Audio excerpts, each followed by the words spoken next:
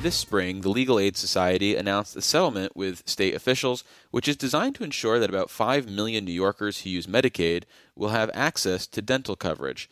To explain the origin of the issue and what should happen next in the Empire State, we're joined on the Capitol Press Room by Belkys Garcia, staff attorney with the Civil Law Reform Unit at the Legal Aid Society. Welcome to the show.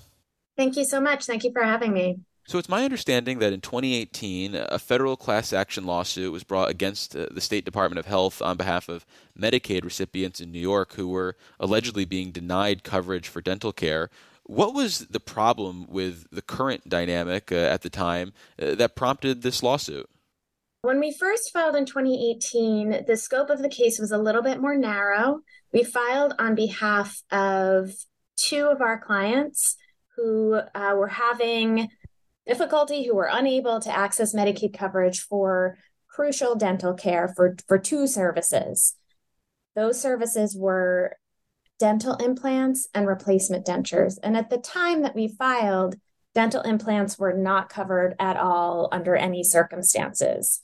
What the state did in response to our filing is that they changed the rules and they said, okay, we will provide Medicaid coverage for dental implants in these really minimal circumstances. And what that rule really required is that a person become quite ill with something that dental implants could fix before the state would provide coverage. And we have found in the intervening years that very few people were able to make it through this incredibly narrow, strict exception.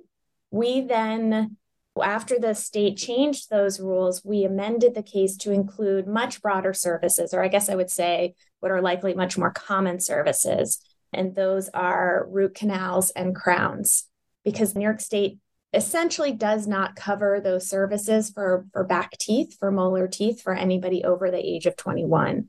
And that's a pretty basic dental care that results in people really being forced to have their teeth pulled rather than treated. And, that's what we were looking to, the policy we were looking to challenge and change, hopefully.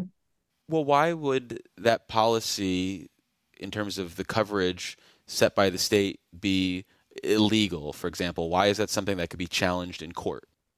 Yeah, so we had a couple of claims when we filed. There were a couple of Medicaid Act claims which require states to provide, one of them requires states to provide services equally amongst Medicaid recipients. So if you're providing care for one group of people, you have to provide it for other people. You can't, for example, discriminate based on diagnosis.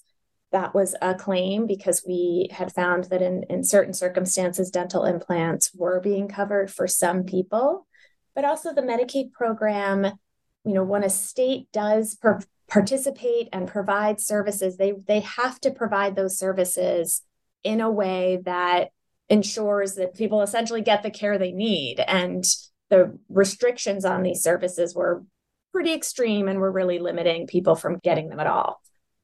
Well, how has the lawsuit been resolved? Yeah, so we are very happy to be able to announce that we filed a settlement agreement with the court, or what we filed is a motion for preliminary approval for the settlement that we reached. We had negotiated for a long time with the state. And if approved, I'm going to say once approved, it will mean that a really significant expansion in coverage for root canals and crowns, because they are not really covered now for people over 21. So that will be expanded for adults, and replacement dentures and implants will continue to be covered, but it removes the requirement that people become sick or that they're already sick with something that those services could correct. Is there anything that you were hoping to achieve with this lawsuit that you are likely not getting out of the settlement? Yeah, listen, I think that in settlements, everybody is a little bit unhappy. I would love to have a dental program where we could guarantee that anybody who needs something could work with their provider and get that covered. It's just not that simple. I think if you take a look at what it's called the dental manual, which outlines the rules, it still is not exactly written for a layperson. There continue to be restrictions in place. And I think that there will continue to be some administrative burdens that will fall on Medicaid recipients that I think we have to see and monitor and make sure that it doesn't actually limit access. That will continue to be true. So once these rules go into effect, we will have to monitor how they're being enforced, how they're being rolled out, how people are being able to access or not access these services. For listeners just joining us, you're listening to the Capitol Press Room, and we're talking about a settlement reached between state officials and lawyers with the Legal Aid Society over Medicaid dental coverage. And our guest is Belkys Garcia, a staff attorney with the Civil Law Reform Unit at the Legal Aid Society. If the root of the problem in terms of the state's denial of coverage was that they were providing unequal services, could the state have simply said, okay, well, we can't afford to expand this to everyone, so I guess that means no one is going to get the coverage? Great job, Legal Aid Society. You ruined it for the few people who were getting the coverage, or was that not a possible outcome? I mean, I suppose that was a possible outcome. I think we would have to, if that were the decision they came to, I think we would be exploring what our legal options were for that as well. But that is a position that the state could have taken, that we are not providing it for anybody at all. But that didn't happen, right? That didn't happen. And New York has been providing some dental coverage for Medicaid recipients really from the beginning of the Medicaid program in New York. The problem is they never really updated the care that they were providing. The coverage rules were essentially stuck in like the 50s and 60s. And so I personally don't think New York, and I think the settlement reflects that they were looking to get rid of care for everybody, which would have been a rollback of something that they've been providing for some time, just in significantly inadequate measure. Well, does this settlement, once it's implemented, ensure that New Yorkers on Medicaid will have access to the dental coverage that they were previously denied? Or could access continue to be an issue either because of what reimbursement rates are or just because of a limited number of dental professionals who can provide these services? Yeah, I mean, that's a really good question. I do think that coverage really is the first step, and that from here, and so this will, on paper, allow people to receive coverage for these services that had previously been disqualified from coverage, right?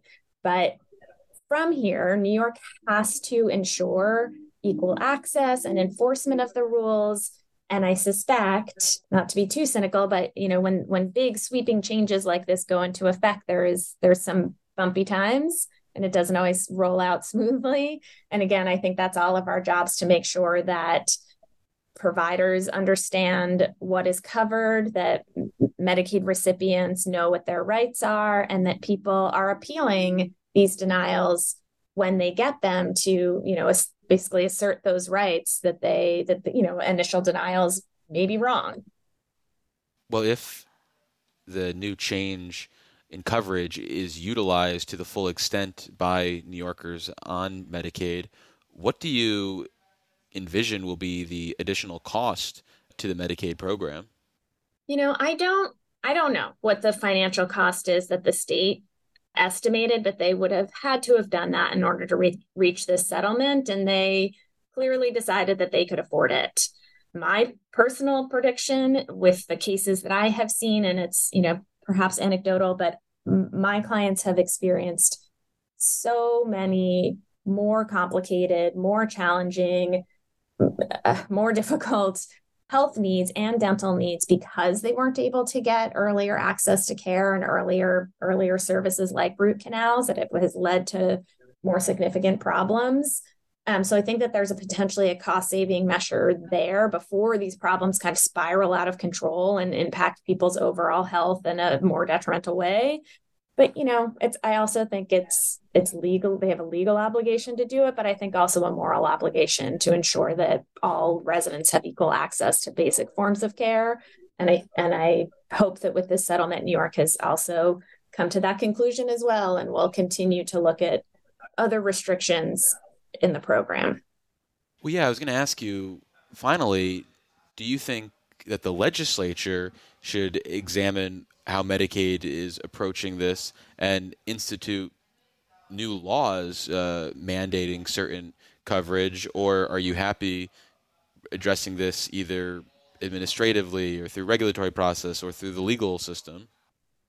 Yeah, I mean, I think that we are always interested in pursuing all of the strategies that are available to us. And I think that the legislature could have a role as a legal aid attorney who does a lot of representation in individual cases of Medicaid recipients who are being denied coverage for this care, which informs sort of how we decided to bring this case.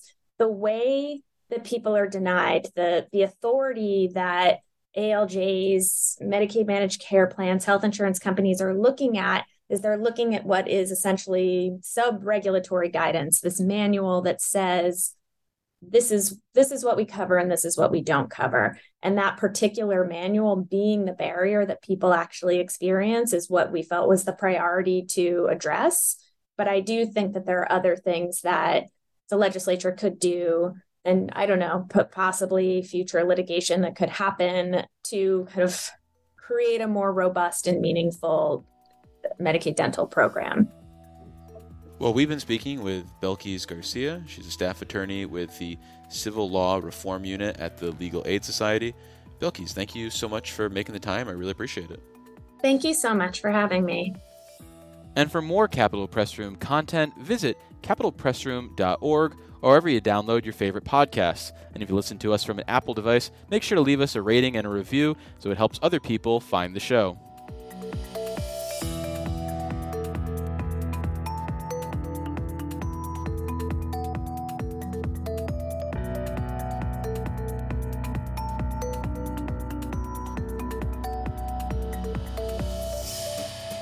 Support for the Capitol Press Room provided by the New York State AFL-CIO, a federation of 3,000 unions fighting for working people by keeping New York State union strong. Visit unionstrongny.org for more information.